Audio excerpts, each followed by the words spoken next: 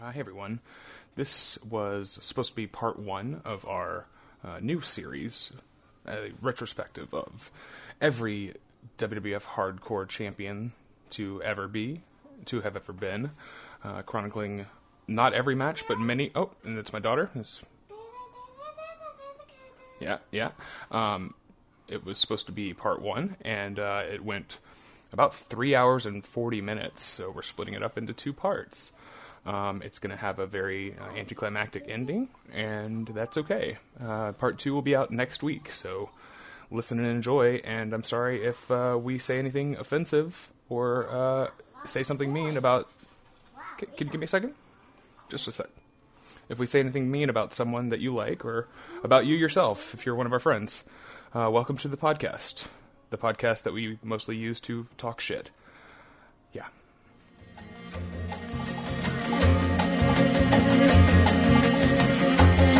You know, it's a damn shame that this is not for that hardcore title you own over there. You see, you stole one of my belts. Maybe I'm thinking about stealing that piece of crap of yours. Huh? Now, I happen to be from Cobb County, and I got a good-looking cousin that spent some time in a correctional facility there. And he said that at nighttime, you boys got funky with them nightsticks now. Oh, wait a minute. It's too bad you're too much of a chicken to put that belt on the line. What?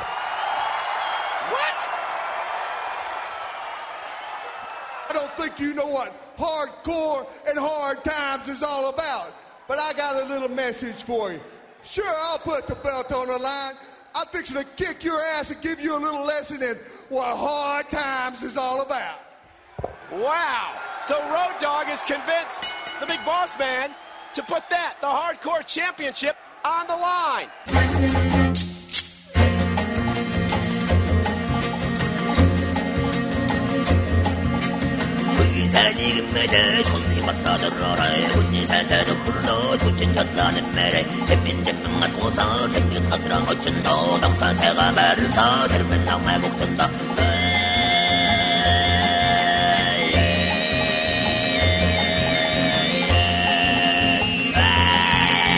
So yeah, I'm extremely. I've had an extremely bad week. Yeah. It's been awful. With just losing my mind, going back to work, and seeing the state of that place, and just kind of, panicking a little bit throughout the day. But then I've got like a 25, 30 minute drive home. And it used to be shorter, but they've closed a bridge down, so I have to go around. It's a fucking nightmare. It's really fun to drive in the snow on April 15th. You love it when it snows on April 15th. Drive there in like a freeway that has very little lighting until you pass over a certain bridge, and then there's a little bit more lighting, but there's like a good 12 miles of just, empty darkness. And it's on those drives that you really get to think about things, And on driving home every morning, it's just been like it all sort of like piles up, and it's like, oh fuck, we've got like now actually multiple confirmed cases in the facility. And so you hear that at work, and you're just like, this is pretty fucked up. But then you get off and you drive home, and on that long drive, you're just like, oh man. It's like people just gonna fucking die. People I know, people I talk to. And I work with some old fucking people, and they are not taking care of themselves. And a lot of people are already out. There's a lot of people just missing, and we don't know if they're sick or just taking advantage of the sick pay in a kind of shitty way. They should hang on to it because this fucking sucks. Yeah. Welcome to Wrestling is Gross. Welcome to Wrestling is Gross, episode 33. 33. Man. That's a milestone. Yeah, sure. It's okay, yeah. I forget all to sing the Smashing Pumpkins 33. Yeah. Okay. I think it's 1979 is what you're thinking of. No, this is a different song off the same album. Episode 1979. Did you hear the Billy Corgan song that he had on the it was on the NWA pay-per-views that I suppose he recorded as a theme for the pay-per-view and then just put on his album? That just, it's hard times. It's hard times. Oh. It's one of the worst songs I've ever heard in my life. It's so funny. Nice. It's what a fucking thing. NWA just holding on to that Phantom episode. Oh yeah, Sounds weird. They'll come back. They're going to be back first because they already had nobody watching, so it's not going to be any different from if there's just nobody in the building. Yeah, Power. Yeah. So I don't know. How's your COVID-19? Let's do I guess we already did mine partially, but let's do the the Wrestling is Gross COVID-19 minute. What's going on? How's it been affecting you this week? I've been okay. It's just fucking sleep schedule sucks ass because there's no fucking. Just what the fuck am I like? Oh, you gonna go to the store? No, I'm not gonna go to the fucking store because I don't have a fucking mask or anything, and it's just. And here's the thing: as far as I can tell, Misha, the roommate, the former Neutral Max, for those not in the know, fucking just being. Apparently, every time she's gone, it's been absolute fucking hellhole over at the supermarket, like a mile and a half away, and I just can't. I'm gonna have to go out to go get prescriptions on Monday, okay. And I'm gonna try and get there, like and do like go to the supermarket, do grocery shopping at like 8:30 or something like that. And I'm hoping that somehow that will mean that it won't be insane. I have no reason to suspect that it won't be insane, but we need fucking food. Yeah. It's like we can't rely on. So her clinic has been. They have like a Meals on Wheels-ish sort of delivery system, which is helpful. Yeah, sure. But like what? But we just keep getting like these like meals in like a Tupperware of like baked chicken, mashed potatoes, and steamed vegetables. Something you can do a lot of at once, yeah. Yeah, we've got a fucking ton of these things. It's good to have. You could probably utilize a lot of that stuff if you get like creative, but you got to get to the store and buy some other shit, and then you start using those baked fucking shit. You use those baked chickens. You start making some motherfucking chicken salad sandwiches with a little Cajun seasoning on that shit. That's like been one of our things. I've been buying those rotisseries every time we buy vodka. I love Roto-Bird, yeah. Yeah, Roto-Bird. This bitch went in and fucking bought 13 of them. That's what the woman said. I went to Sam's Club on Tuesday, something like that. This is not the time I busted my face open. This was the next time I went to Sam's Club. Yeah. Got busted hard way in the Sam's Club parking lot because I'm fucking stupid, and my bandana under my eyes, like sort of slightly masks my. Like it inhibits my depth perception, a very small amount. I feel it fucks with you, and also your breathing is very poor under there. I don't know if people are out there. I've got a mask on the way. I ordered a mask from Art by Coop, he's like a Best Show caller. He takes like suicide girls, pictures of naked women and stuff like that, but also does drawings. He's okay. Sounds like a creep. He's not. He's all right. He's a pro. A lot of people on the internet, you know. Yeah, most of them borderline creep. Some of them are nice people though. He also he posts pictures of like the Lego models that he builds with his kids. He's just a fucking nerd who happened to be good at photography and like found an inroad to like actual professional models, you know. We were listening to the AIW Cars is going to change their podcast, and Foreign just casually saying that Gary the King Baller, Garrus the King's mom was a suicide girl. Oh, that's cool. I must have missed strange. that. Yeah, I don't know how that. And I'm trying to do the thing because that was when he was still in law school. That was 2017. I don't need to know the math on that. Well, you know, maybe. I mean, Suicide Girl's been around a long time. Maybe he meant former. You know? Yes. They've been around since like 05 or something, I want to say. Maybe even earlier. Yeah. So, yeah, maybe she was just, you know, she was OG. She was second gen Suicide Girl. OG SG, you might say. Shouts out, Gary the King Baller. Come back. No consequences. Yeah, it's scary to go to the supermarket. I found my best luck has been in the like middle of the day. If I go at like 2:30, that was always sort of the prime time for a grocery store if you wanted to avoid people, and that still exists. I think the mornings are tough. Sam's Club here has instituted a 100 people inside at a time policy, so you wait in line to get in. Yeah, that was so. This was the first week I had to do that. I was going to say at Sam's Club. Yeah, the woman bought 13 rotisserie chickens. I walked up and I was like, "Where's all the rotisserie chickens?" And this woman, like the deli woman, she was like, "Some woman just came and bought all 13 of them," and I was just like, "Damn, that's fucked up." And she was like, she like shrugged, and I was like, "Hope you gave her a dirty look," and she was like, "No, you know," and I was like, "No." She was like, 27 minutes till the next round come. I was like, I gotta be in here 27 fucking minutes? Like, I have a bandana over my face. Like, I'm like probably pretty safe, but I'm not gonna wait 27 minutes. So I didn't have rotisserie chicken that day. Anyways, rotisserie chicken. If you're out there, if you're still hitting up the grocery stores, Sam's Club, $4.99. You cannot beat that. You eat one breast at home with your bare hands for lunch, and then you split the other parts into it, like into chicken salad sandwich. Have that for the next 3 lunches. You cannot beat that. Also, their ciabatta rolls, very good. Shouts out to the Waltons, right? Really keeping us going. Yeah. What would we do without them? They're very important to the whole economy of America because they're employing 1/3 of us. Yeah. Oh shit! Bad stuff. And not even just in like the eminent sort of. Like the Death Race 2000 that will come. Sure. Where they're employing us. Not the Hunger Games. I watched Death Race 2000 recently. That was a very good film. I really like the concept, and the action is really good for the budget they had. I'm really surprised by how good that was. Why can't I think of the name of the fucking movie from the 80s? I've never actually seen it, with Schwarzenegger and... Running Man. Fucking Running Man. Running Man. Well, yes, we'll absolutely have Running Man. Seriously, you know what I'm thinking? When Jesse I think Ventura. Running Man?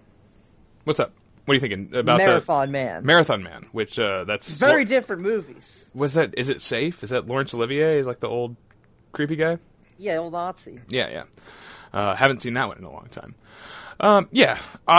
That's the COVID minute. Yeah. I'm thinking that's our coronavirus update. Fuck. It's Dog. What is your take on the coronavirus? I can't believe he was on Cut Gems. Good for Mike Francesa. It'd be funny if he got coronavirus. He's very anti. Did you see Hannity describing how he wants to go to Yankee Stadium and drink beer through a straw and put his hot dog in his mask and munch it up because he wants to see the Yankees? It's incredible. What? It's so fucking funny, man. We're just hitting peak after peak of like all time great mainstream media clips on both sides of the fucking fence. Incredible. So much Biden. He's doing great. Yeah, he's really getting out there. Good for him, Good for him. It's really gonna the public is just gonna get real behind him when they watch him, I'm sure. Yeah, apparently he's decided to roll out a line of attack ads on Donald Trump for rolling over for the Chinese. Okay, I didn't see that one. The last ad I saw was from a couple days ago. Battleground states, Pennsylvania. I think people are really going to respond to that. People are not going to be like, what the fuck does this even mean at this point? This fucking idiot. Yeah, I mean, you look at what's going on in Michigan with those fucking lockout, those like, whatever they're calling those car protests. That is a did they win in 2016? I think he won in 2016 over Hillary, but they fucking hated Hillary. That's why Bernie won in 2016 in Michigan. But like, I think that is a state that is like just brimming with full red. Like that is not even. It's still a battleground state, still a purple, but it's like it's good. That is going to be a conservative state. Michigan will be a fully conservative state in 3 terms, and we'll never get it back. So, like, I don't know. I don't care. I'm not going to concern myself with this stuff anymore, ever again. Made the promise. But watching them try for a thing that is not going to work out is hilarious. So, yeah, that's very funny. Also, the national campaign, the commercials they put out are about being kind to each other. There's no like policy mentioned at any point. There is just the vilification of Donald Trump. He's a bad man. He's really mean. He's very orange. Yeah, and Joe Biden, doesn't even have a tan. He doesn't even go outside. He doesn't even try to pretend like he does. And also, he's a nice guy, except for, He's done it less. The sniffing and the fingering. That's the old Joe Biden special, the sniffing finger. Welcome to Wrestling is Gross. The world is fucking awful. What is your name? I'm Bucky. My name is Siobhan. And we got there eventually. We're going to cut all that out, right? Yeah, we're going to, we did a title. We did titles at the beginning. I think we did. We did a title, yeah. I don't think we said a name. It was so long ago. Well, here's the thing. It is not episode 1 of our podcast anymore. Yeah. So no. That was bad. That was pretty bad. No, we're good at podcasting. There's nobody's gonna come on. Nobody's gonna say these two don't know what they're doing. Seriously though, I think if you are listening to this show and you're still listening to the show and you listen to most episodes, then you know if you want to get to the wrestling, just skip 20 minutes, man. Like. Yeah. We got to talk. We're going to be talking about Deuce. We're going to be talking about Epstein murking himself. We're going to be talking about. We got to do our updates. Gangs. Yeah, we got to do our fetish minute, our COVID minute. We got to do all our stuff. We're good friends, but we don't actually talk except for in recorded form. So that's how it works. Yeah. Episode 33. This is part 1 of the ongoing. It's a thread. This, folks, is a thread. It's a 1/?? The complete and accurate history of the WWF/E hardcore title. We've tossed this around for, I don't know, maybe not since we started the show, but like the last 6 months we talked about doing this because something made one of us go, oh yeah, remember the hardcore title?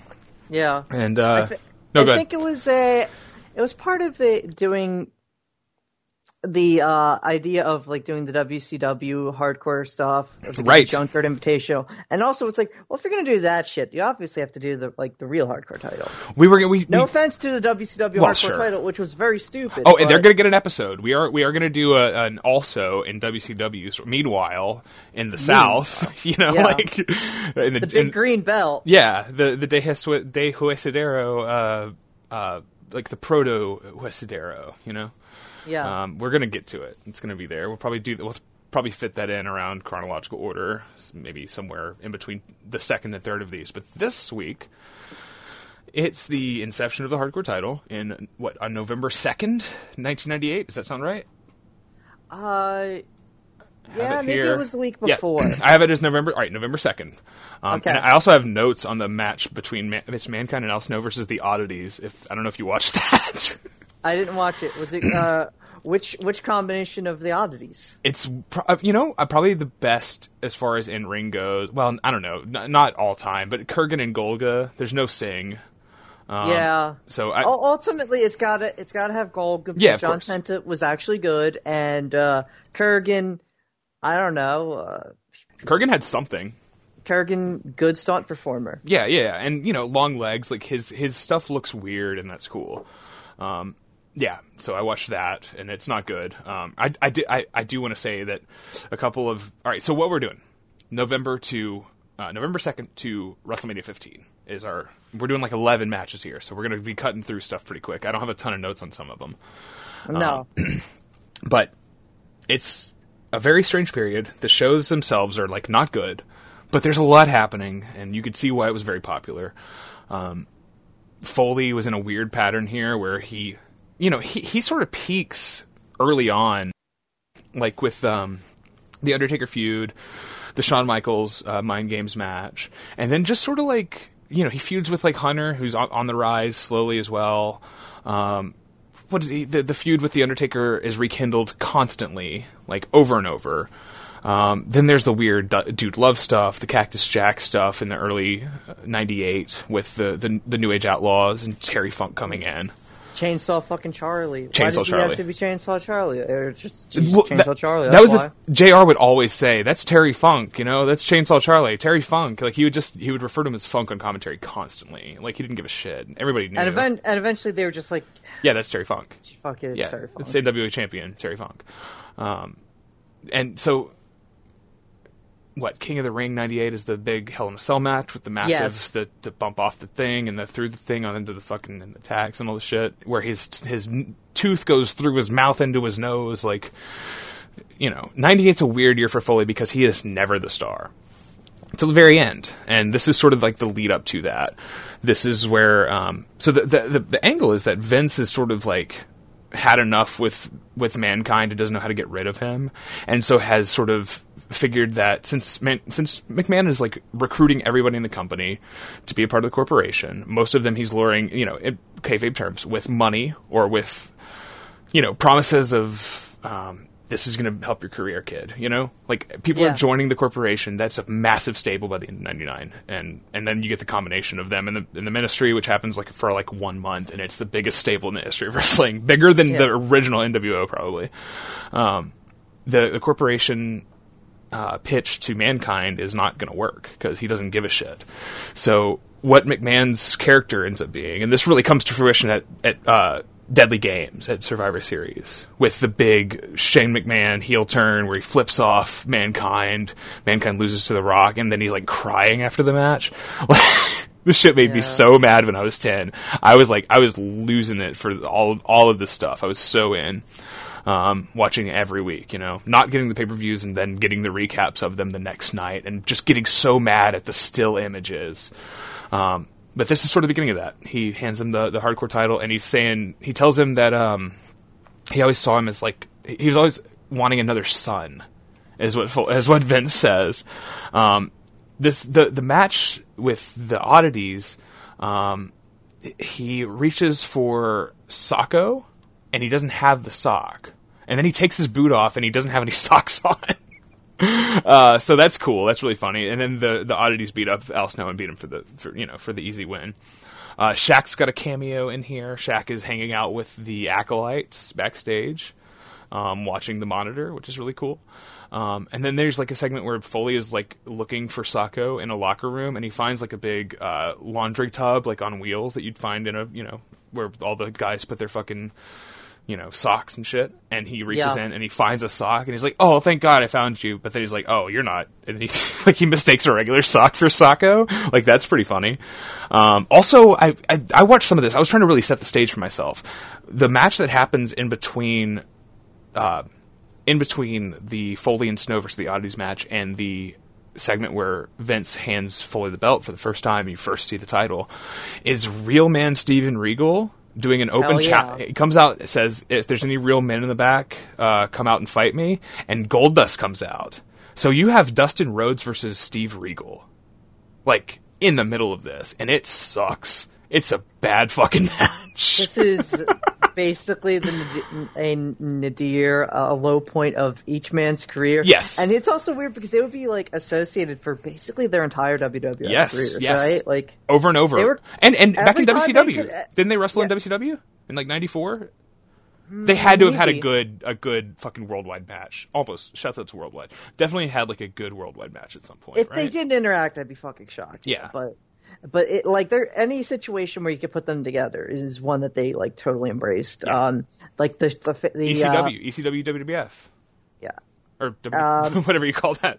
ECW. I had it backwards. All of the Raw roulettes, when they had the Showgirls match, the opposite personality match. Oh yeah, they would do backstage stuff with it. They had good personality bouncing off of each other in that era, for sure. Yeah. I forget about that. This is not good. Sorry, I didn't mean to cut you off there. I just was like, I was remembering things like out loud. Yeah, of course, like the 02-03 era. They interact. Regal is commissioner. He interacts with Goldust a ton, right? No, well, that's when Regal was Regal commissioner still then a little bit. I have no idea. And then there's Regal with the Un-Americans and stuff. Yeah, okay. And then you get Regal and the Goldust and Booker T team. They feuded with. Yeah. Okay, of course. They've been. You're right. They've been with each other for a very long time. It goes back even here. This match is bad. Obviously, this is not a hardcore title match, but I do want to say it really set the tone for me because Goldust gets a huge babyface pop. The crowd is woke, folks. The match is bad, but then Terry comes out and looks fucking hot, obviously. Just like we said in the last episode, Terry always looking fine. JR and King refer to her infidelity, like multiple times until, and then, apparently her and Val Venus were doing a pregnancy angle at this point. Okay? Sure. Yeah. Pretty cool storytelling here. But then we get Vince Russo loves his goddamn pregnancy angles. You know what else he loves is the fucking car crash TV shit. Because this match ends with Kane coming out, the explosion, the pyro going off, Kane coming out, and Jerry yells, "That's Kane's music again! He's coming out again!" And fucking Kane, he says Kane doesn't know right from wrong. Apparently, this is like right after they revealed that Taker revealed himself that he purposely set the fire that killed the parents and burned Kane. Like, this is the beginning of Demon Taker, like real Devil Taker. Yeah. I was thinking about this. Okay, Alistair. Sorry. Yeah. Here's the thing about Alistair Calloway was what I was going to say. Despite the fact that when he had the American Badass and he literally had theme songs by Kid Rock and fucking Limp Bizkit, he never looked more nu metal than he did as leader of the Ministry. Oh, he's and if you watched the right after like one of the last matches we did, we got a little segment here. Right after the Snow Holly match, there's like a promo that he cuts for the entire Ministry over like a barrel of fire. It looks more like a scene from The Warriors than it does something like actually demonic, but it's great shit. Very nu metal for sure. The Warriors is very proto nu metal, of course. Walter Hill. Can you name a more nu metal director? Maybe Mick G. Like, the top two. So yeah, he comes in and David Fincher. Yes, of course. So Kane comes in and chokeslams Justin Regal, and then he attempts to chokeslam Marlena. And right as she's getting lifted up, King's like, "No, she's pregnant!" And I was like, "Oh yeah, she's pregnant. Don't chokeslam the pregnant woman." But the refs and agents stop him, and so then he chokeslams Tony Gurria, which is pretty funny. But yeah, we get to the segment where and he would not have that kindness repaid. Gene Snitsky, baby. Right. Gene of course. Snitsky. I love Gene Snitsky and Heinrich. I like your poems. I like what you do to babies. Iconic moment. Still funny. Those are like all the big guys from that era are like super underrated, I think. Who was the guy who did like the crossbody? What was his name? Mike Knox. Mike Knox fucking rules. Yeah. Mike Hunt. Mike Cox. The big man, like the generic big man of the last of that, 2000s era didn't get over very well most of the time, but I like a lot of those guys. Good TV matches. Tyler Rex and his weird fake burning hammer. No, Tyler Rex versus Drew McIntyre, the best of 700 series that happened on Superstars in 2010. Go back and watch that shit. That shit fucking rules. And then Chris Masters is in there too. They had a sort of three-way, they just rolled the dice and picked randomly who would wrestle each other on Superstars and main event that week. And Chris Masters, Tyler Rex, Drew McIntyre triumvirate had some incredible 15-minute fucking Superstars matches in 2010, 2011. They let those guys go because nobody's watching. It didn't matter. I haven't. Have you watched a main event in the last 5 years? I wonder if they still do that. Are they still giving guys time? No, apparently not. That's the thing. Okay, well, so 205, you get that. 205 has plenty of good shit, plenty of great Diddy Burch and Oney Lorcan matches. I haven't seen any this year, I don't think, but that was I was always one of the 205 guys. When 205 has had more ups than downs. It's just that nobody watches it. Definitely. And, unlike other podcasts that say that's not a real show, it doesn't actually exist.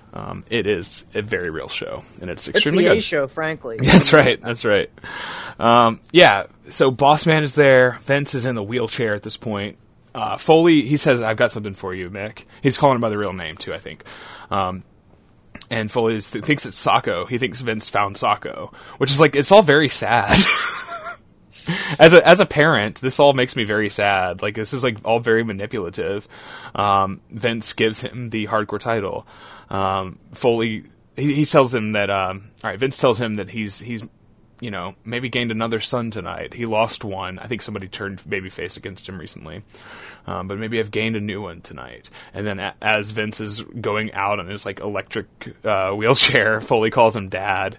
And I remembered getting really mad at this when I was a kid. As a 9-year-old, this is perfectly written for a young person who only understands really basic storytelling and will get a a real reaction out of overt emotional manipulation. Okay, watching Mick Foley just like be like, I don't know, drawn into this manipulation by this like parent figure that he does, it's all very sad. This is a very sad character. And the way it goes with him getting screwed at Survivor Series, in the Deadly Games tournament, which is a fucking fantastic heel screw job finish, and of course only really works because of what actually happened the year before at Survivor Series. Incredible fucking building off of real events and shit. And then the I Quit match, which ends with the bullshit, like the recording coming over the loudspeaker. There's so much. Just Mick Foley was my favorite at this point. He was. I mean, Time Man of the Year should have been. Right. Which comes up later in one of the matches, him versus Road Dogg. But yes. Right. Okay, so I don't know what all we're doing. We had some matches that you watched and you were like, this isn't good enough. Don't waste your time on it. And I was like, no, I want to watch it all. The thing about these matches is that they're all like 8 minutes long. Yeah. They're all fun. Even the worst ones have something that's just like engrossing in it. And it's an 8-minute investment. I can watch one of these and take notes on it in one of my breaks at work. So that's why this has been like so fucking great for me. I've loved watching these. And that's why we were able to do, I think we've got 11 actually that I've got notes on. Maybe 12 if you count Al Snow and Mick Foley versus the Oddities, which I have notes on that I didn't even mention because I don't know why I wrote them down. Yeah. I believe that I have 11 as well. I accidentally just launched Steam. Holy shit. Okay, stop, close, open the task manager and just force it closed. Do you think that's the play? What do you think? You just close it yeah. Alright, what do we got first? You do that, I'm gonna fix this. Alright, first up, I'm just using the actual taping dates because it's easier. Sure. Fuck it. We'll try to say both. What'd you say? I said we'll try to say both for people looking on the network, but there will be links to everything, of course. Taped on November 3rd, 1998, the first ever defense of the WWF Hardcore Championship. It is your Intercontinental Champion, right. Your corporate Intercontinental Champion, Ken Shamrock, the world's deadliest man, versus Mankind, the newest member of the corporation. Yeah. Or is he? Yeah. I think Shamrock might have been babyface here for like a week. I think this is the era where people are flip flopping it every fucking other week. WCW is known for that, but it was going on here too. I think Shamrock is a babyface here. I think he is. I think he turns again the next week or some shit.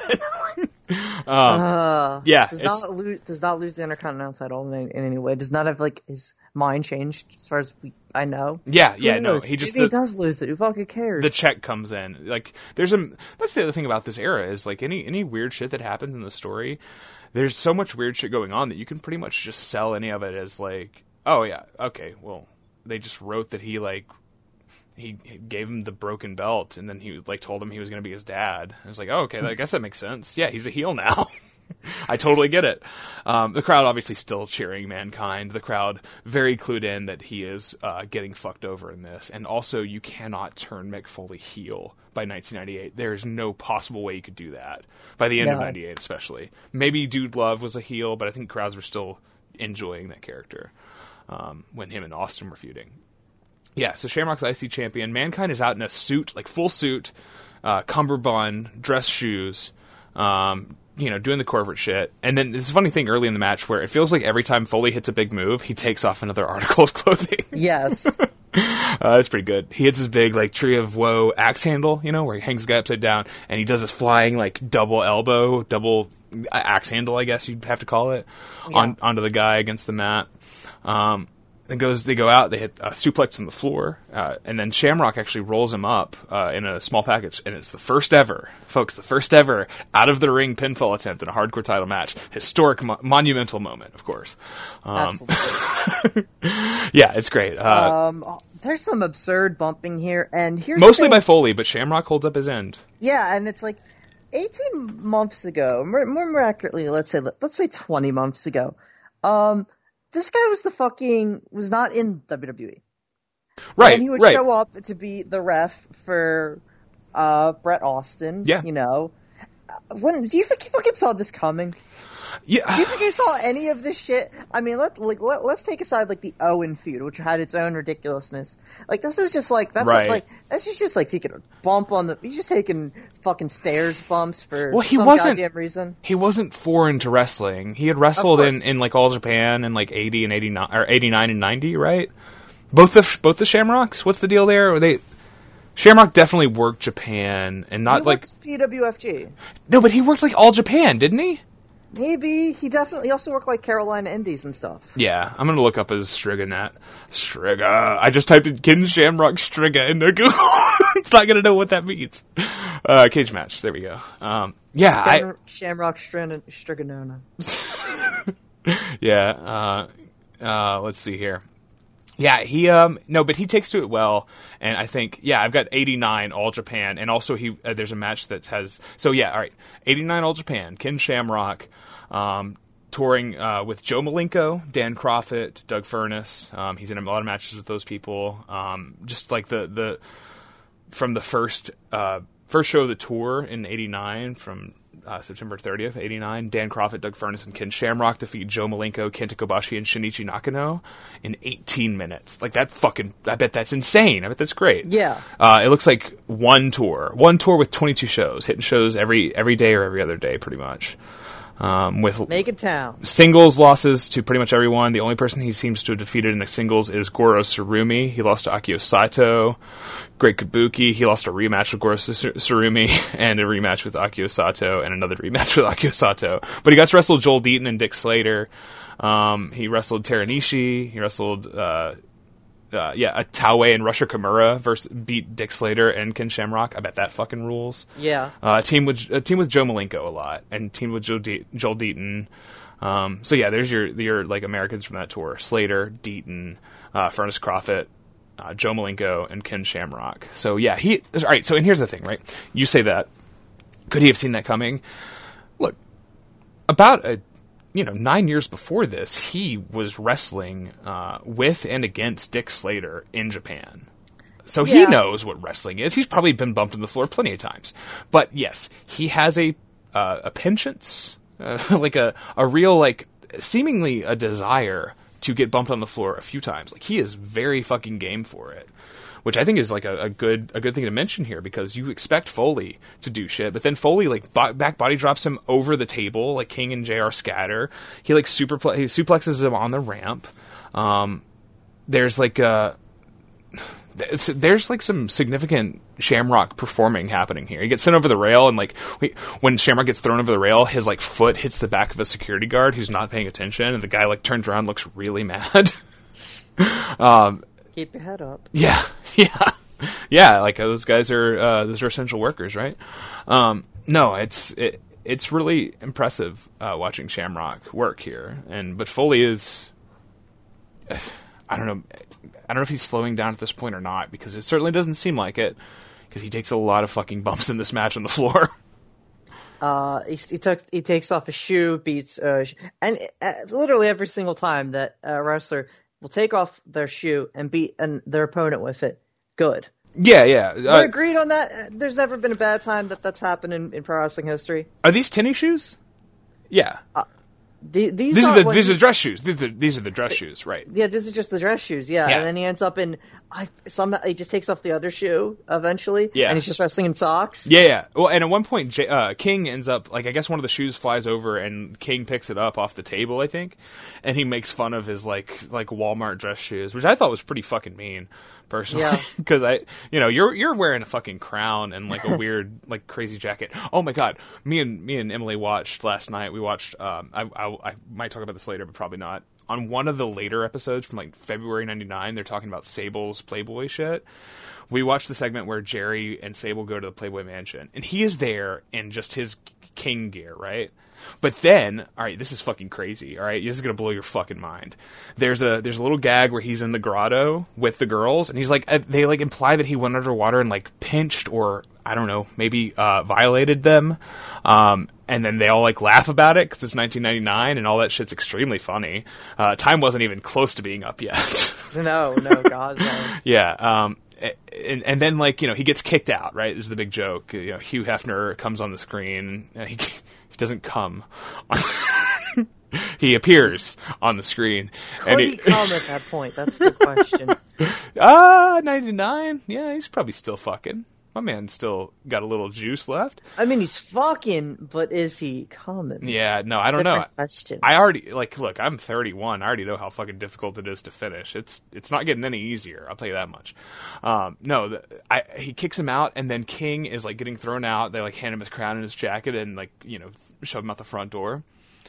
And Jerry the King Lawler, a singlet and long tights wearer, every time you've ever seen him, right? Yeah. He's wearing trunks. Little Speedo trunks in the color of his, like, royal blue Jerry the King Lawler outfit. My man, I'd never seen this man's little thighs before, but he is, like... It is... Look, you don't want to see Jerry Lawler's thighs, because if you do... Absolutely not. You're probably 15, first of all. And also, you probably don't know how you got in this situation.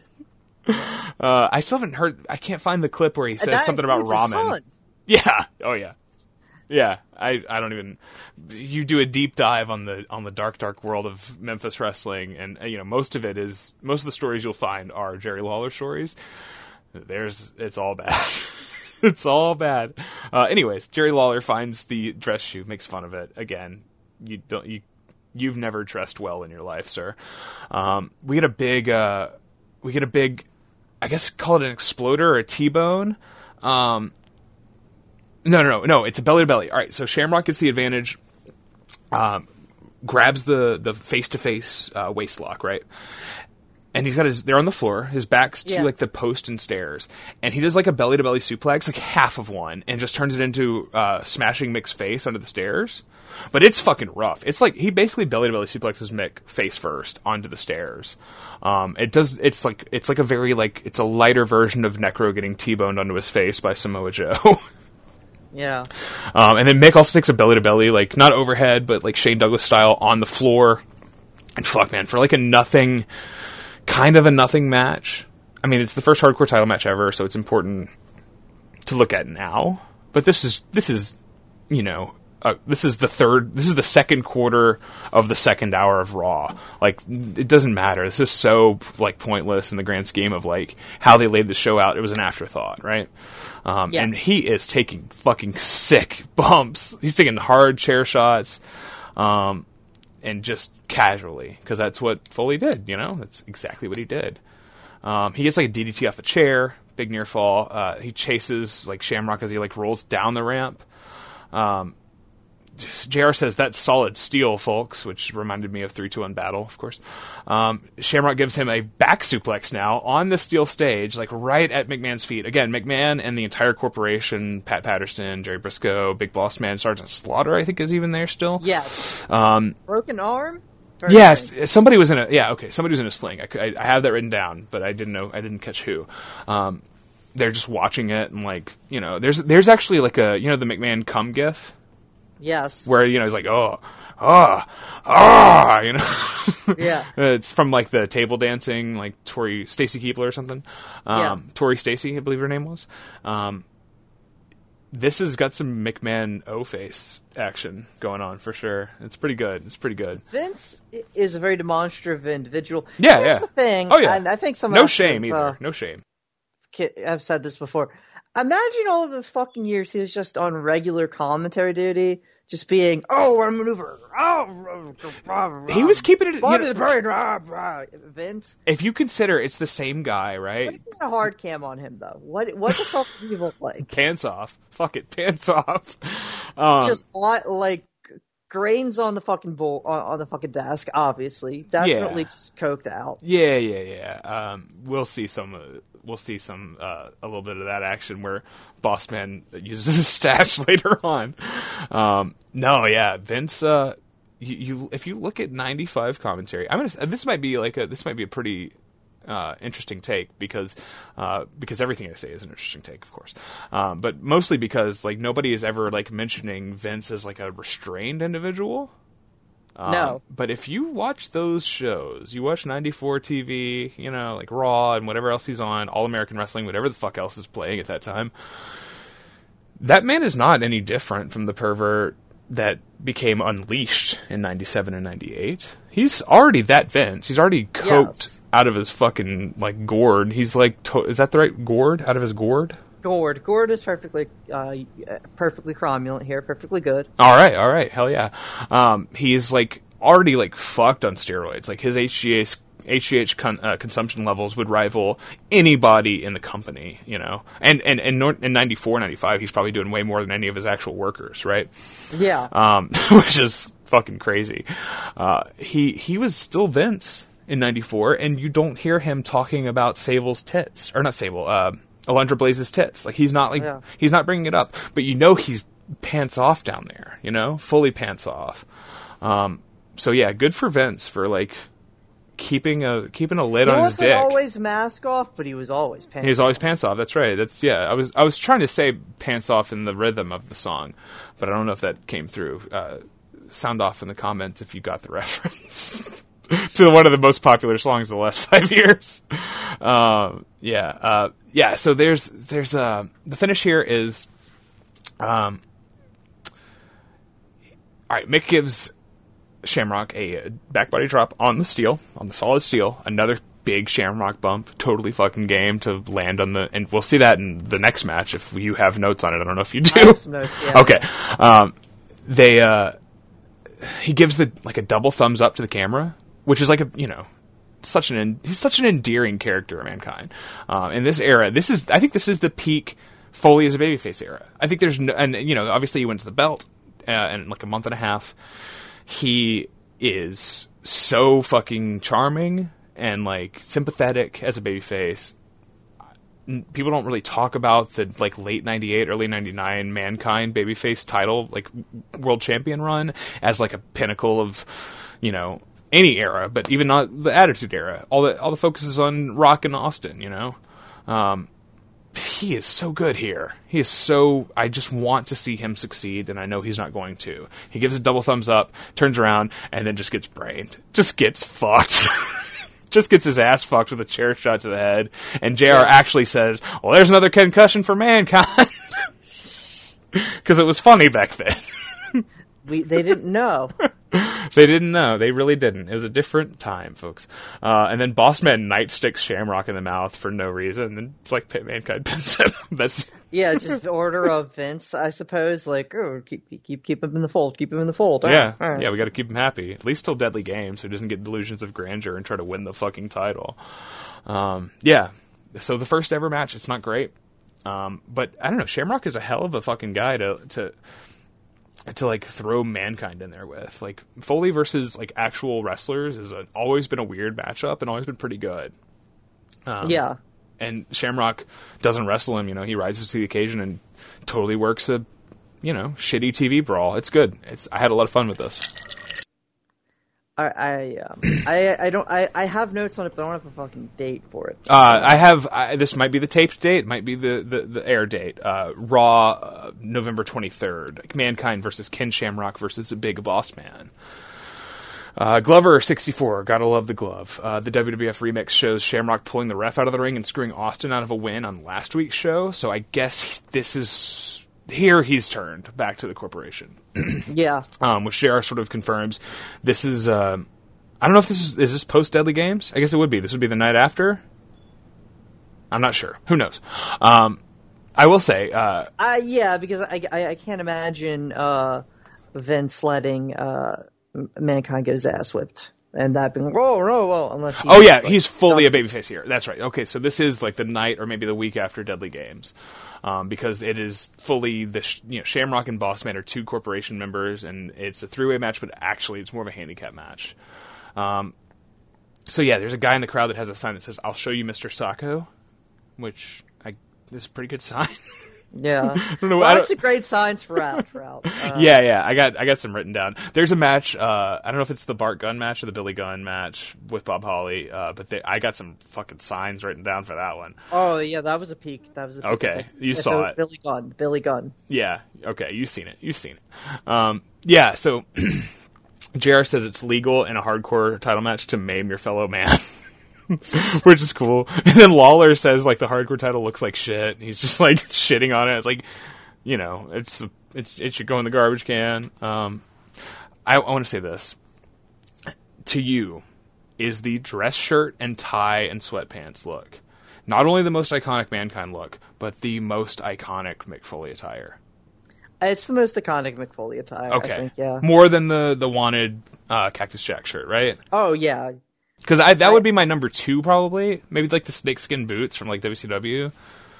But this feels like this is prime Mick. This is like the definitive Mankind look, and it sort of also bleeds into the idea of just what Mick Foley looks like as a dude. Totally.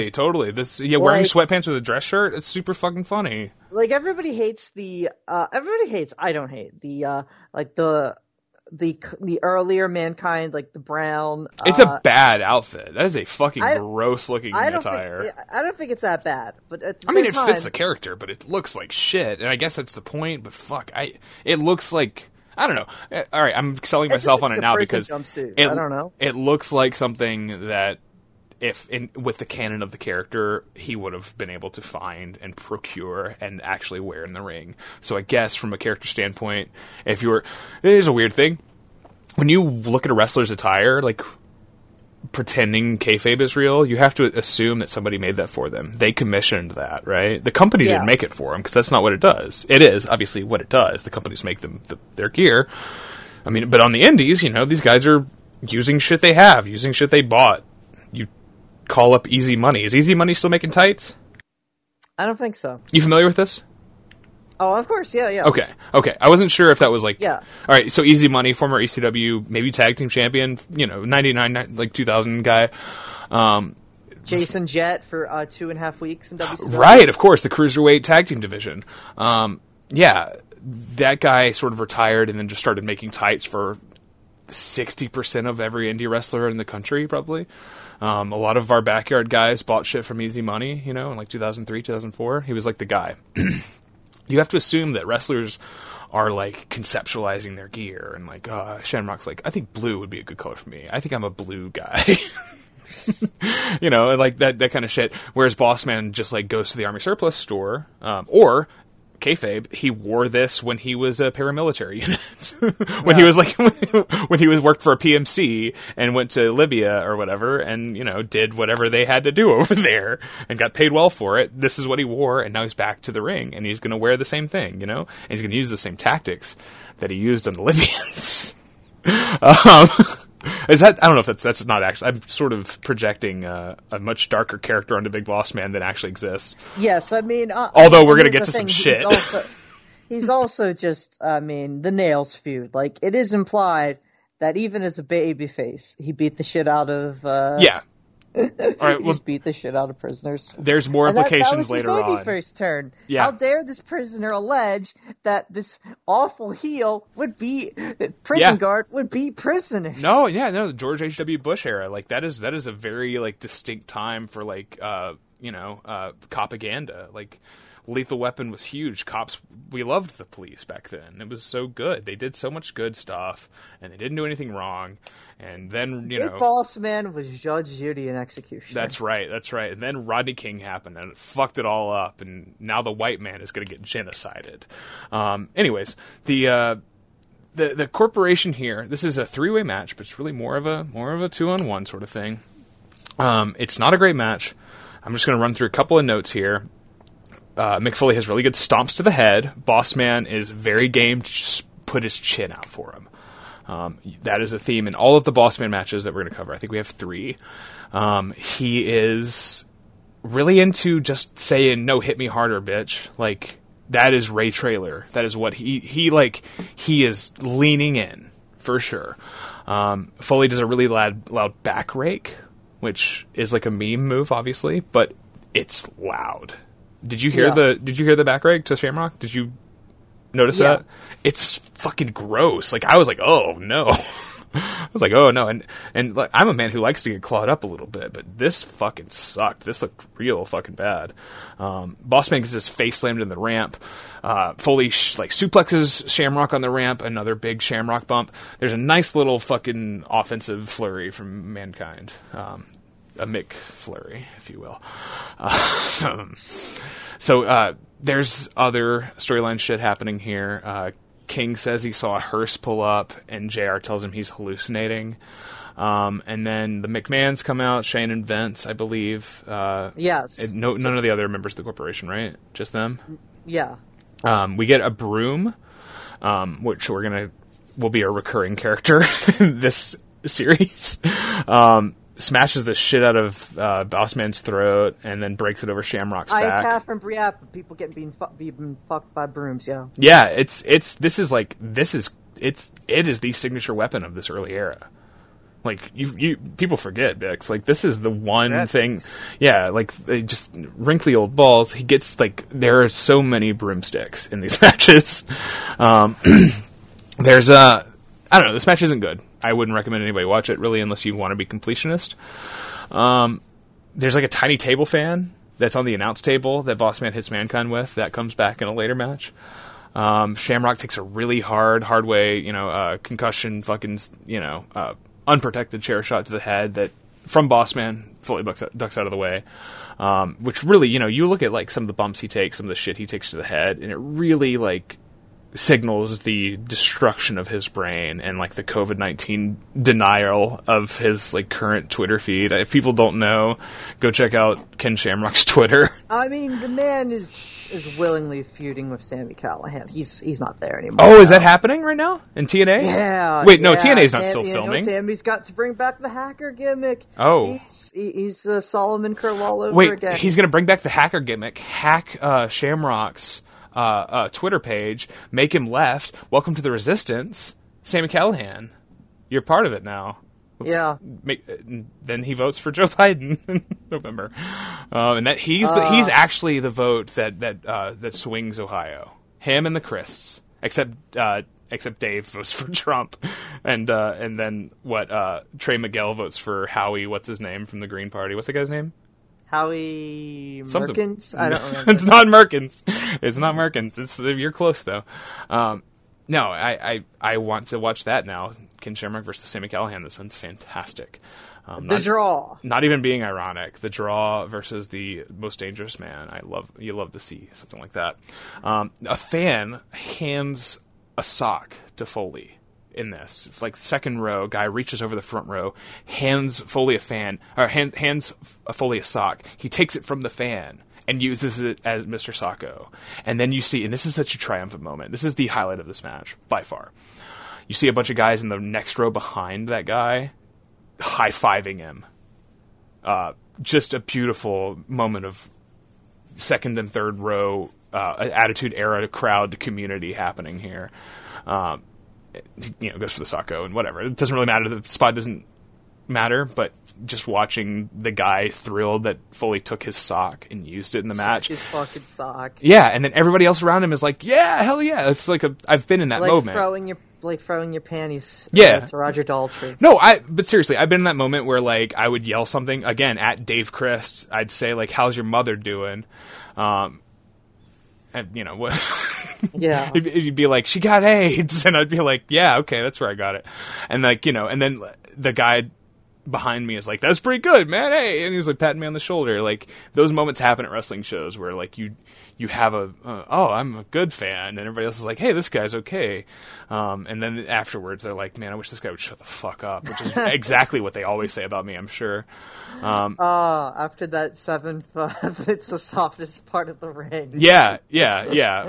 Me singing Ace Romero's Josie's on a Vacation Far Away, like, during the entire match. I'm sorry, I drink a lot at wrestling shows. Deal with it. Maybe you should get on my fucking level.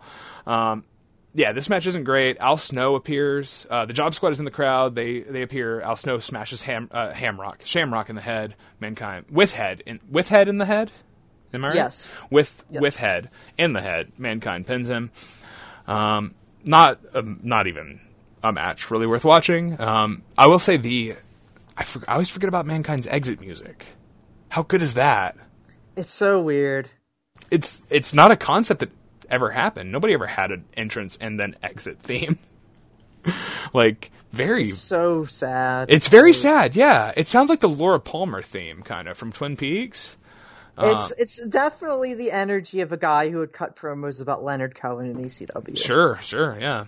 Like, just in terms of just, why not? Why, just like this, Mick's a guy who, he's definitely, like, broken brain now, but he's thought a lot about wrestling. And that's part of why he's broken brained. Yeah, for sure. He is one of those. He is like our type of like martyr himself kind of guy for sure. You know, like an Onita or whatever. Yeah. So there's a post match here that doesn't have anything to do with him that I did watch, where it cuts to Taker attacking Stone Cold in his hospital bed. And then I didn't watch any further, but I bounced out back to the WWE Network menus, and I saw segment titles from later in this episode of Raw. Yeah. And one said Undertaker and Paul Bearer bury Austin.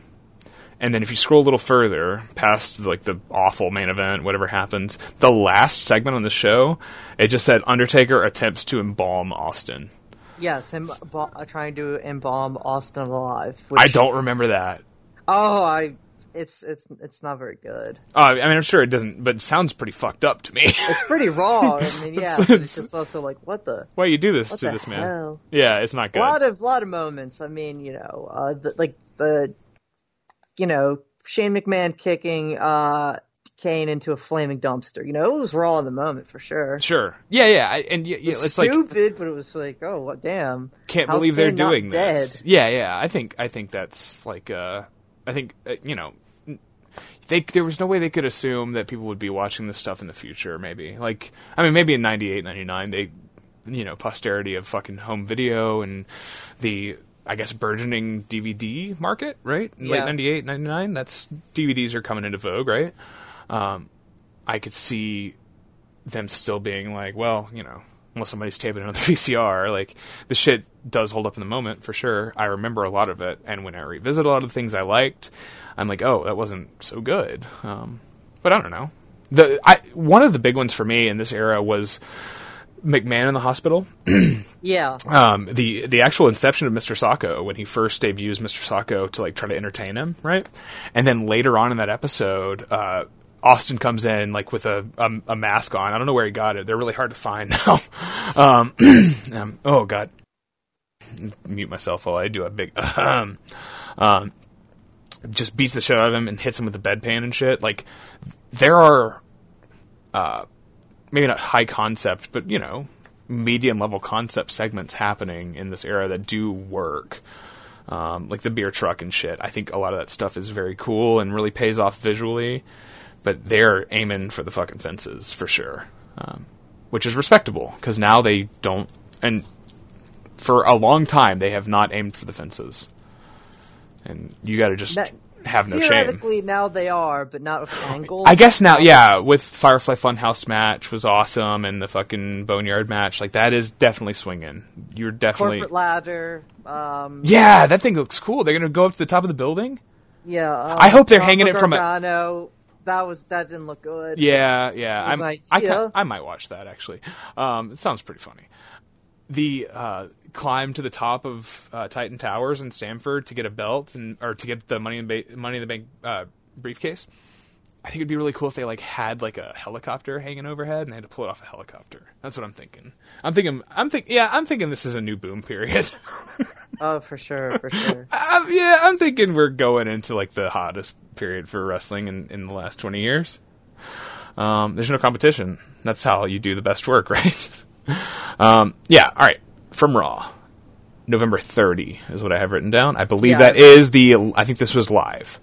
Mankind versus the Big Boss Man in a ladder match, which did not happen often in these years. It's kind of a big deal that they do a ladder match, right? On Raw? Yes. Have they ever done a ladder match on Raw? I don't know. Probably not. Weird. Is my answer. Yeah. Because I can't think of one. Yeah, no, yeah, for sure. This is like the 5th ladder match in company history or some shit. This isn't, or well, at least televised. They did those house show matches with Shawn and Razor and Shawn and Goldust, I think, but still. Shawn and Brett. And Brett, but that was Coliseum Home Video. I count that in my head. This is not great. Heel Commissioner Shawn is extremely pilled out and on commentary. Oh god, he's insufferable. Yeah. Yeah, it's great. But Bossman, this is like one of the better examples of Bossman leaning into shit, because Foley like back elbows him right in the mouth, like really hard. Then he gets his face slammed into the stairs, and he just like goes in, like he just throws his head into the stairs. Like little shit that Bossman takes looks so much better than anybody else in the roster taking it right now. He gets a ladder thrown at him, and then he like turns it, long ways and rams like the top of the ladder into Bossman's face. And the bump that Bossman takes, his like arms go limp and he just falls backwards on the ground, not even on the mat, on the ground. And like a real like KO style bump. Fucking great. Like he's selling this segment really well. And Foley does like an Onita, the Onita table suplex where he picks up the table and like suplexes it onto the guy. He does that with the ladder. Over the head, falling backwards, like really good. I really like the first couple minutes of this match. But it's not good. This match is not good. It just falls apart with the Rock run in, and then it's just who gives a shit. The one spot that's Bossman getting sandwiched in the lather and Foley doing the elbow drop. That's great. Yeah, that's a good spot. Putting in between but the rest two. Of it, once it's basically just. It might as well just be because, I mean, is Bossman, like, he's leaning into shit, but he's still, like, he's slowed down. And even at his fastest, he was a big guy. It's, like, weird to have these two guys in a ladder match. Yeah, it's a weird choice. So it's just, like, well, if it wasn't based on the idea that, Dwayne would have to fucking climb the ladder himself, I would not just have Rock get the fucking butt for him. They wrote this from the end backwards, right? They were like, well, how do we come up with a way to keep Mankind strong? Because in theory, they already know they're going to put the belt on him in a month, right? They're going to have him beat Dwayne. They have to think of a way to, make him look strong in defeat and make it show Rocky fucking fucks him. Like, I think that's a very important thing about this, and we're gonna do it in a couple matches, him versus Road Dogg. I will say they fight atop the ladder. Foley ends up getting Socko on top of the ladder and does the Socko on Bossman. Bossman bumps off the ladder, it knocks him out, he falls off, and the sock ends up hanging out of his mouth, and then he wrestles the rest of the match with the sock hanging out of his mouth, basically. So that's cool. That was really good. Then Rocky comes in, pushes the ladder over. Foley hits neck first on the top rope, pretty standard, pushed off a ladder bump. But his leg, so he doesn't clear the ladder on the landing. So the ladder lands beneath him, and his leg lands trapped between the two sides of the ladder, in the middle of the ladder. And it could have been a horrifying injury. Like, Shawn on commentary even says he looks like he just broke his leg. So that's one, huge bump in this match that definitely shouldn't be cast aside. Rock bottoms him. Bossman easily climbs up, grabs the belt. Rock is still actively doing his dumb shaky leg stomps on Mankind while this happens. And then Shawn comes in, gets a few stomps in. This is heel Commissioner HBK, fully heel, part of the corporation, I guess, right? Yeah. I don't really remember a lot of this. No, it's very silly. I thought it was a babyface for most of it. As Commissioner? Yeah. This is early in the run. This is early. Okay. He had just been made Commissioner 2 weeks before. Okay. Or some shit like that. There's a lot of stuff happening on these episodes. I didn't remember him being such a decisive heel. This is not a great match, but Foley works hard, and Bossman leans in, and definitely worked a look for completionism's sake, because this is the first ever hardcore title change. So I think I may have muted myself halfway through there. The first ever hardcore title change. Bossman is the second hardcore champion, so that's definitely interesting from a completionist perspective, which is what we're doing. This is the completionist perspective. That's the name of our podcast. What else are they going to call it? Yeah. So let's see here. We got from December 15th, 1998, a Raw, obviously. We have your hardcore champion, Big Boss Man, defending against the Road Dogg, Jesse James. Hell yeah. I have nothing... All right, going into this, I would have had nothing to say about Road Dogg except he's fucking over. Like, he is really good at doing his catchphrases, hitting his big spots or whatever in a tag match, and being the kind of guy who is mad over in 98 WWF. Yeah. But we are entering into a run of matches. And I'm going to say this. This is a fucking hot take. And I said this in the chat, and nobody really responded to it. Either they didn't care or they were too scared. And I think it's the latter. They were scared. For 1 month, from about the middle of December 98 until the middle of January 99, Brian Armstrong, the Road Dogg Jesse James, is one of the 5 best wrestlers in America. He is so fucking over. And this series of 4 matches that we're about to run through is a testament to a guy that should not have ever been good, but just stumbled into an era and a style all of a sudden that worked for him, and he got it because he was the Armstrong family. He had everything that was fed into the Armstrongs, everything from Bob and all of his brothers. But it was fed to him for so many years. A lot of it was lost because he worked a shitty WWF Attitude Era formula. But you gave him 7 minutes and let him brawl around the building. Brian Armstrong is incredible. Yes. Are you with me? Do you think top 5 in the country is fair? I can't. Maybe he's the best he's the best in the company. He's absolutely the best in the company. I mean, nobody else is he is carrying the company basically in terms of do you want to have an actual watchable match? These segments are the highlight of every episode that you have. Yeah. Yeah. Then this guy's doing it. This and whatever Austin angles happen, Austin, Mankind, Rock angles are definitely highlights, but this stuff is really just decisively fucking good, definitively good. He cuts a promo before when Bossman's entrance happens. When Bossman is coming out, you see a brief cut of Road Dogg, and it looks like he's putting Skull in his lip. He's fucking putting dip in his lip, which is sick. I love it. That's good shit. Cole and King on commentary. So this is right after JR took his little break to go to rest his little, Yeah. It's very fucked up. King and I feel like Dr. Heine. Yeah. Shit. That's a thing I wish I would have never remembered. Dr. Heine. I found something with Bruce Pritchard stands by Dr. Heine decision. Oh, hell yeah. Of course he would. Yeah, he voted for the Iraq War and he agrees with everything that happened. It's a weird combo of commentators, and obviously we'd be stuck with them for the next 20-ish years off and on. Cole and King, pretty rough. King does inform us of the newest edition of the corporation, which is former Motley Crue bodyguard known as Test. So that's pretty interesting. I guess his debut was around here, and he had been in developmental probably before then. Yeah. He will show up on a future episode for sure. Test will show up. A future champion, actually, in 2000, I believe. Yes. Yes. Yes, of course. And he'll show up anyway, no matter because what. Test rules, yeah. Test rules, lover, lever, yeah. important match. Yeah, Andrew Martin, I believe was his name, right? R.I.P. Yes. Great elbow drop. Fantastic hair. So, holy shit, Road Dogg gets on the mic and says he had a friend in the Cobb County Penitentiary a few years back. And he says that his friend told him that the Big Boss Man and his buddies on the security squad there, on the guard squad, would get a little funny at night with those nightsticks.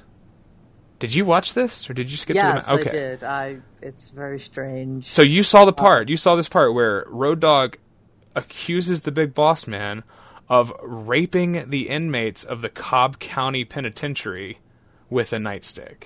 Yes. Okay. Just making sure that we got that out there, that was written and spoken on this episode of WWF Monday Night Raw. It also speaks to something that he calls, this is not originally a title match. And he says, right. If you're not it's like you're not. It's like don't be a chicken shit and put on. And they censor. They censor shit. Yeah, but he says shit, which is funny. It's pretty big though. 98 saying shit on big, TV. But also, listen, The rape, great. Yeah, well, that's fine. Yeah. Shit. We have some on that. Hey, we got to mitigate it a little. It was a different time. It was cool. The president was raping all day. It was all good. You had to do it. Look, if you're going to be successful, motherfuckers had to rape out here. I'm sorry. This is our most problematic episode, but hey, we're talking about a point in time. Okay. Epstein murked himself. Yeah, of course.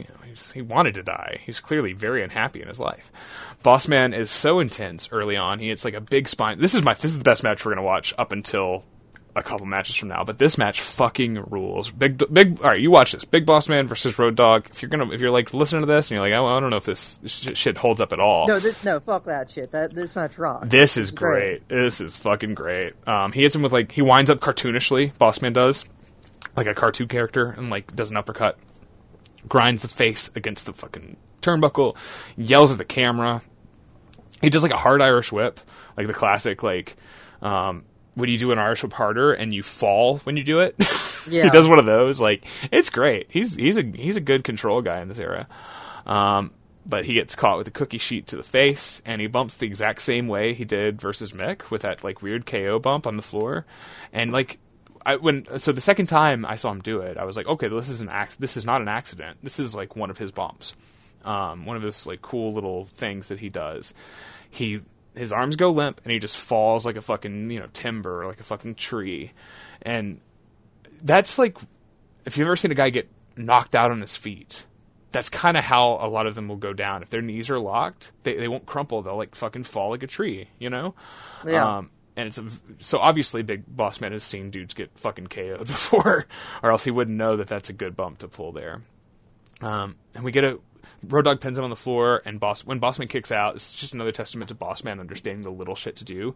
He kicks out, and the transition of Bossman back onto offense is right out of the kick out, because he shoves him up over his head, into the barricade, hard, and Road Dogg hits the shoulder against the barricade and has to sell the shoulder, and so Big Boss Man just goes right back on offense after the pinfall. Really smart. You couldn't do that in the ring, obviously. Just a really smart, hey, we're out here, let's utilize the surroundings. Guy's extremely, fundamentally one of the best wrestlers ever. Sure. I think Ray Traylor just has such an understanding of his awareness of his surroundings and how to use things. The things we say about Fit Finlay, maybe we should be saying some of this shit about fucking Big Boss Man, about the Ray Traylor. This guy, Big goddamn Bubba. Big Bubba knows where he is and what to do with his surroundings, and I think nobody ever mentions that, but he should be in that that category for sure. That he's like Fred Yehai. He has. What's one his most famous spot? The slide out of the ring, run back in. Yeah, sure. Slide in. That's a spot you can only do if you understand the idea of where you are in the ring, totally, and then where you'll be. Great example. Yeah, he is definitely a guy who built a huge, maybe not a huge part of his actual offense or whatever, but his moment to moment stuff relies on the ring, on where he is. And that's really cool. It's really unique. Important in wrestling. Yeah, he gets it. Dude gets it in ways that others don't. He grabs the stairs after this and heaves them, the top half of the stairs, the top piece, heaves them at Road Dogg, who dodges, and they crash into the post. And you see people in the crowd stepping back a few feet because they think it's going to fly. It's scary. It's a good, really nice thing. Road Dogg hits him with a bucket. Taylor ends up back on offense, hits him in the back of the head with a cookie sheet. Really funny shit where Road Dogg is walking around the ring and has no idea that he's about to get hit in the head, the back of the head with a cookie sheet. Didn't see a shit coming at all. This is... He had not activated his third eye yet? Yeah, of course. Well, that happens when you go to TNA. Yeah, I was going to just say, you need to hang out with R-Truth and Conan for that to happen. Yeah. So they get into... I heard a little echo on that. Did you hear it? We're fine. Okay, we're good. Let's see here. We get over the rail, Road Dogg hits him with an elbow on the bottom stair, hits his elbow on the bottom stairs when he gets thrown back over the rail. They break a broom handle. Oh, there's a hip toss over a rail. They're off by the stage. Road Dogg gets hip tossed over like a small barricade and through a production table that just happens to be there. Yes, it kicks a lot of ass. It's the first table bump in a hardcore title match so far. I guess so. Yeah, I guess it would be. It's like one of those tables that's off to the side of the stage, and there's guys with like headsets and monitors there. I think maybe sound equipment, and it's like a table with which this is such an underrated visual. It's a table with like a black tablecloth over it. You know? Yeah. And so when the guy goes through the table, the tablecloth kind of like puffs up or like he gets wrapped in it. Like that's a really cool flourish. Yeah, knocks down a production guy who doesn't seem to be expecting it. Just looks great. Yeah, that guy got fucked. There's like a broom handle. That's the second. I'm gonna try to count these broom handles. He's like Boss Man choking him with the stick. They get back in the ring. Cole says that Boss Man's treating him like one of those prisoners at Cobb County, which I guess means that he's next. You know what's next. Yeah. He's beating him now. Do you have Boss Man taking off his belt? That's when Cole says it. Actually, I think he takes the belt off and whips him, and that's when. Which even more appropriate. Oh yeah, I guess that's that's some race stuff then, huh?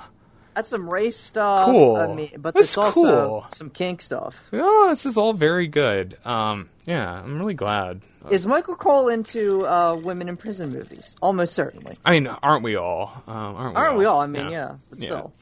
White Mama, Black Mama. Is that right? Oh, I just fucking saw that. Yeah. Yeah. Pam Grier and I don't know the other woman, the white woman.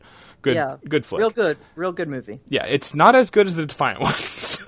No, but yeah. So Boss Man pulls out a bag of white powder, and King says that must be something he confiscated from a prisoner.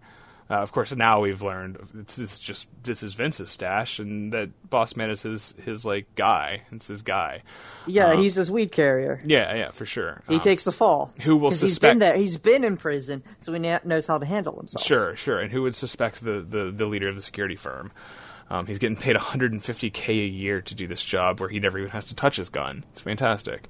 But he does get to do a lot of coke, and he gets to do a lot here because he's opening up the bag of powder, which I guess is, I don't know, I guess it's powder he's going to throw it in his face, but they're clearly having fun with this. Road Dogg kicks the cocaine up into his face, whips him with the belt.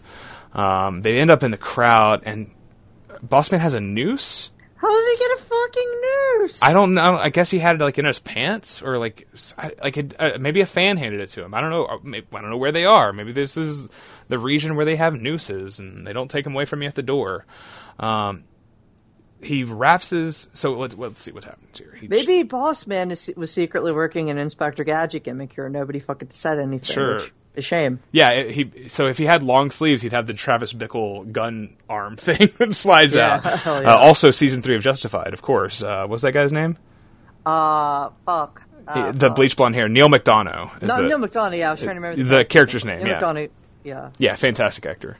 Don't worry about it. It's okay. Listen. Neil McDonough's character's name in season 3 of Justified, non-pertinent to this conversation. It's his character's name, Neil McDonough. Hell yeah. So he gets the noose around Road Dogg's neck. He chokes him with it. Road Dogg's bleeding from the mouth. Corals, god damn it! There you go. Corals, yeah. After the fact. Yeah. It's season 3 fucking owns. It's not as grand as season 2 or season 5, but it's real fucking good. Limehouse, a lot of fun. It's just a lot of fucking fun. Yeah, Limehouse good. Piggy Pig, ha ha ha. Yeah, sure. Good shit. Yeah. Good shit. Yeah, Limehouse is one of the best characters in the show. Absolutely.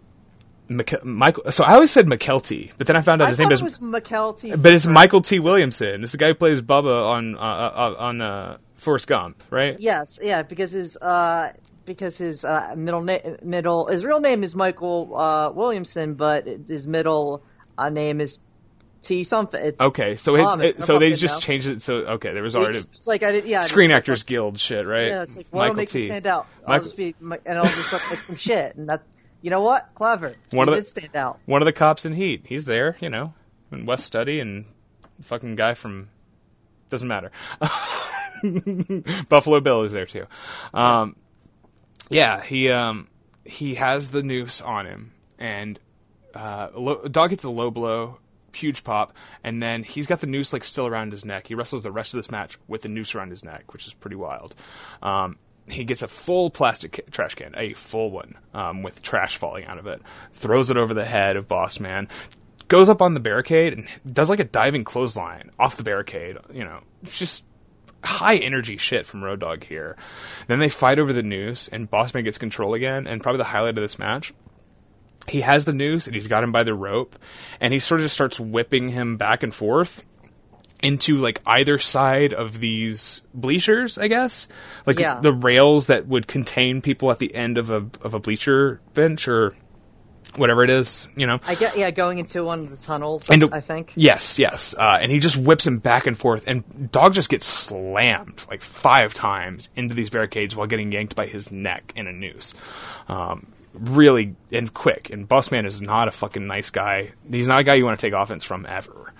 And then, finish comes. Mankind sneaks up from behind, fishing net, clobbers him with a nightstick, clobbers Boss Man with a nightstick, and puts the fishing net over. I said it. So the way I said that just now, he walks up with a fishing net, hits him with it. It's not normal. He walks up with like a net, and then it's not normal that he would do this. This is not regular shit. You can't really see the fishing pole either. It's very strange. Wait, there's a fishing pole? Yeah. Is that what he hits him with?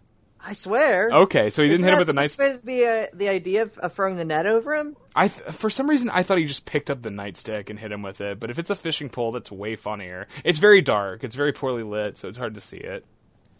He hits him with the fishing pole. I'm gonna go ahead and backspace here where I said nightstick.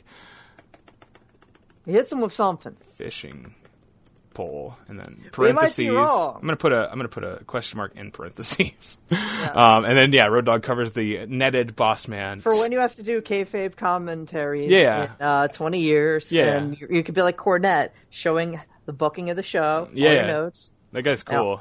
That guy's really neat. Question mark.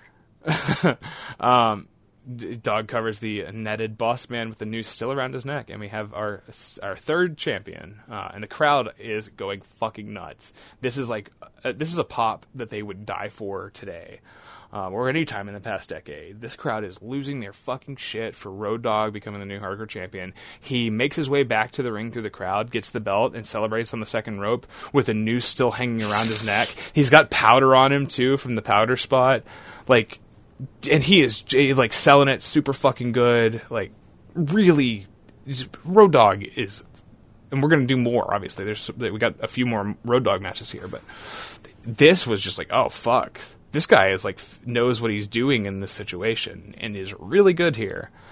And easily the best hardcore title match so far, and maybe the best singles match performance I've ever seen out of Brian Armstrong. I think some of these other matches might be, I don't know, some of them might be better. I didn't really do a ranking, but as far as just a Brian Armstrong performance, I was amazed with him. Yeah, fantastic stuff. Comebacks and sympathy stuff going on in the middle of this match, and bumping hard and good punches. Yeah, love him. Huge Road Dogg fan coming out of this. Is the biggest weird thing that's happened to me. But yeah, great match. Even great. I would say great match. Not even just very good. I loved this match. They kicked a lot of ass. It's really good. 8 minutes. Check it out for sure. All right. Okay. You want to do? Are we doing Mankind versus Road Dogg? Or are we skipping it? No, let's do it. Okay, I got notes on it. You have notes? I got notes. Yeah, not many. It's annoying, but it's annoying because this is December 28th, 1998. Live on Mankind. Live on Raw, and it is Mankind versus the Road Dogg for the hardcore title, obviously. Why is this match annoying, you might say? And that would be The Rock on commentary. It's bad. On guest commentary. He is awful, and to the point where I don't know how he got over, in a way. If this was the only thing you ever saw The Rock, you would think, I don't know why this guy's over. He's insufferable. And he's not heel insufferable. He can't say like 5 words. It's 4 words. He's just saying damn, jabroni. He just doesn't, and it's like, it's not a bit. It's like, he would say like, you decrepit piece of dog crap or whatever. Like, I think it's just a different time. I think people just like. It's a different time, but I mean, remember when everyone got mad about the Suffer and Succotash line from out of Roman Reigns? It's like he's just doing Kinda. that, but cursing and shit. It's like he's awful here. Yeah, I don't know. He was good at delivering this shit. Like he was just like he had a cadence to him. I think that kind of works, but It works in the ring, but I don't think it works on guest Yeah. commentary. But here's It's the very thing. distracting. Guest commentary usually bad. Oh yeah. It's so- led to some really funny moments over the years too, for sure. Let's see here. So for some reason, the Road Dogg isn't doing his entrance. Oh, you didn't know? I think it's because The Rock is on commentary, and they didn't want him to have to contend with a guy who's almost as over as him doing his shtick. At this point, Mankind has some weird remixed version of his music with like bass and percussion. Did you catch that? It's strange. I don't remember it at all. But yeah, my first note of the actual match is Rock is so fucking bad in commentary. Holy shit. We come back from break, and the match has started in the break. Foley has really good stomps. He's got that clothesline over the top thing is great. Somebody gets suplexed on the ramp. I'm not sure who, but people were getting suplexed on the ramp every fucking week. It's pretty wild that was just a standard thing. Foley does the Atsushi Onita table suplex, of course. Yeah. Road Dogg comes back and back body drops him onto the ramp, throws the table at Foley's head. Like there's the work here is fine. It's not this. I think one of the big parts of why a thing like Road Dogg versus Bossman works, but this doesn't really. Neither of them are crazy. Like neither of them have like a bunch of wild shit in them. Like they got some good spots. There's good spots in this too. But that match had such a distinct shit heel, Like, yeah. And they got the storyline with the raping prisoners, of course. And there's a lot going on there. I mean, it's almost like a heel face dynamic is a good thing. Yeah, it's strange to talk about now, but like it seems like the inherent structure of a wrestling match is that for a reason. Very strange. Wild as hell. Yeah, so you get you got two baby like- faces here and two guys who were. I'm sorry, you were about to. No, it's like I don't. Yeah, it's like two babyfaces. It's like you want Mick to get the title back, sorry, but it's also just Road Dogg just won the fucking thing, and he's it took out the pop. And I think anybody watching this also, even in that building, knows the trajectory of Mankind from here. We know he's feuding with The Rock. The Rock is the champion. There's no reason for Mankind to win the title, the hardcore title at this point, because he's in a program with the Great One. He's in the program with if not, I mean, maybe the central storyline right now is still Undertaker or Austin McMahon with Undertaker sort of bubbling under the surface. Maybe Rock and Mankind is sort of a secondary feud to that, but it's still this is punching down for Mick Foley right now. It's the fucking title. Yeah. This is the hardcore. He doesn't need the hardcore title anymore. He wins the world title the next night on a taped Raw. So there's stuff here. Mankind. All right, I want to say this: the progression of new weapons introduced in hardcore title matches is very funny to me. Watching them start with just chairs and cookie sheets, and then you get the next match you have broomsticks, and then the next match you got garbage cans, and then this match they introduce a toolbox which spills nails and screws all over the floor. We get some cookie sheet shots. We get bumps under the chairs. On the commentary, Kane's apparently the newest member of the corporation, I believe. Cole says, and Rock says Rock has some words to say about Kane, and I will repeat them verbatim. Kane is part retarded and doesn't know his you-know-what from his you-know-what. And meanwhile, Michael Cole wishes JR a swift recovery. So lots of sincere shit happening on commentary here. Foley hits his fucking gorgeous pulling pile driver, Yeah. and then does it a second time onto a chair, and Road Dogg looks like he is dead. This is an insane pile driver bump onto a chair. I don't know. There's plenty of stuff here. The finish is pretty good. Road Dogg gets debilitated enough by Sacco, so he's laid across the table. They're out in the crowd at this point. They go over it's like a hockey arena, so they go over the rail or the board or what? I guess the board is it the boards if it's it's the boards. Even if it's the boards. Hockey. Okay. Boards. Right. I wasn't sure if the boards Floors. was only around where there's plexiglass, or if the boards is still the boards when it's where the guys sit. The lines 2, 3, and 4 or whatever are waiting to hop over. That's still the boards. Yeah. I know nothing about hockey. I found out that icing was a thing from a video game. That's pretty much where I stand on. It seems like a cool sport, but it doesn't exist anymore because they're all gone. They're all gone. Tears in the damn rain. Yeah. Fuck. We're getting a lot of usage out of that. They should make a third Blade Runner. They're making Dune. Denis Villeneuve is making that Dune movie, and people lost their minds for those pictures from the set. And I got to tell you, people, I'm sorry, that movie's never coming out. No. Sorry. We've seen the last movie, and the last movie was Onward, and it was a metaphor. So hope you like their Pixar nostalgia, because we're just going to keep watching those movies until we die. Yeah. Best Picture, 20. Oh God, are they going to have the Oscars? They're going to have the Oscars, and Best Picture, Birds of Prey. Yeah, sure. Bad Boys for Life is up there for sure. I got to watch both of those movies. So he lays him on a table. Road Dogg is on a table. Foley climbs like a bleachers, sort of like low, maybe 10-foot balcony. Does a pretty good elbow drop off the balcony to the table. It'd be a great finish. But then the Rock goes from commentary position into the crowd and beats on Foley a little bit. He hits him with a rock bottom on the floor. Now, was this rock bottom notable to you? Did you see anything to see here? Because it's kind of dark. If you're not looking, if you're not really paying attention, if you've never taken a rock bottom, maybe, which as a backyard wrestler in the early 2000s, I took one every match. Yeah, because everybody did the rock bottom in those years. Did you notice this? That a rock bottom happened? That it was off. Oh, it looked like shit. Yeah, it looked like shit. So sure, Foley, he doesn't jump. He I don't know if he slips or what. And then it feels. Is he footed on the table somehow? No, maybe he's on top of something. Who fucking knows? It's really hard to say. When Rock, about halfway through the move, it feels like Rock gets mad because he realizes that Foley does not have the elevation and he's not taking this flat back on the concrete at the regular peak that he normally would.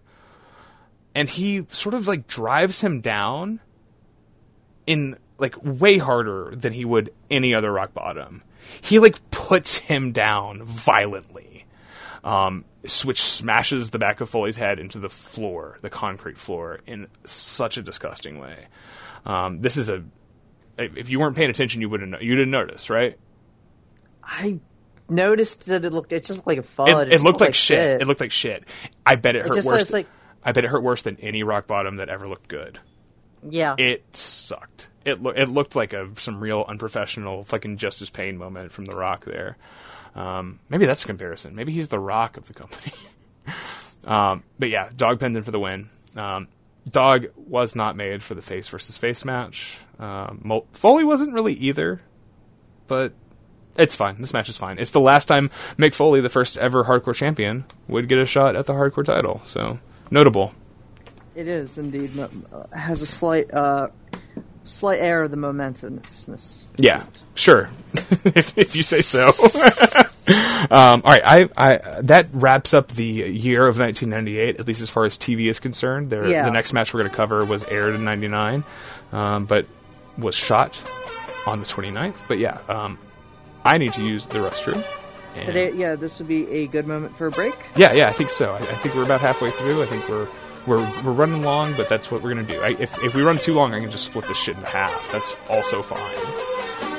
So yeah. Next up, Road Dogg versus Al Snow.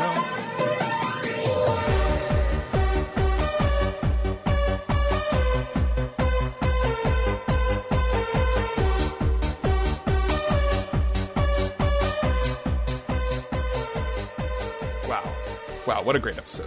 Right? What a great episode. Yeah? Do you agree? Yeah. Sorry for the sort of anticlimax there. We were planning on doing one episode, but it turned into two because... I'm sorry? What? All the guys from this show. All the guys from that show? Uh-huh. Okay. Like this guy. Like Road Dogg, Jesse James. Like this guy? Yeah. Or this guy? Oh yeah, that's Mankind. Yeah, and here Okay, Al Snow, yeah. I don't know if he's actually on this episode. So thank you for listening, and we'll be back with part 2 of part 1 next week, part 1.5. If you... I'm sorry? Mickey Mouse is not one of the hardcore champions. So we'll be back then, and thank you for listening.